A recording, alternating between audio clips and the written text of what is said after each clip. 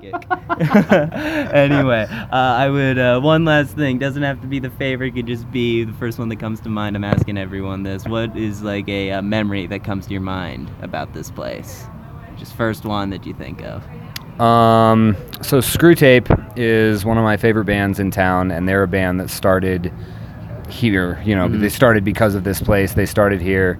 They played their first shows here, and you let them practice here? Is that all? Yeah, they practice here, and they've played, you know, almost all their album release shows have been here, if not all of them. And they've done tour kickoffs here, and probably, I mean, the first show that came to mind when you said that, just like one of the coolest memories or whatever, is you know, like they played, I remember seeing their first real show, and it was in a backyard, and there was like, you know, 20 or 30 people.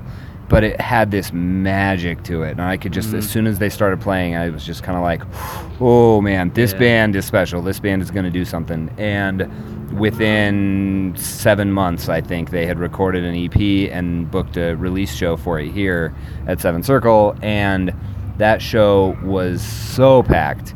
And just seeing a crowd show up and be that wild and that driven to see this local band that, you know, had put out a 6-song EP like the day before the show, you know, like, and people knew the words, and it felt like we were seeing some legendary punk band that everybody already knew all the words, you know. Yeah, exactly. And Screwtape has become that in Denver, and since then they've gotten to play shows at the Gothic and the Bluebird and all over town, and it's just been so cool to see that band in particular grow like that, and, you know, just keep putting out music that just continues to be some of my favorite music out of this city. Yeah. And just knowing that this place had something to do with their evolution as a band, you know. And then they still play here, you know. They've got an EP release and a tour kickoff coming up on October 12th, and it's here, and it's going to be just like that. It's going to be super packed, I'm sure, and it's going to be amazing. So if you're into punk rock, come check that show out, because that one's going to be like one of the shows of the fall. So.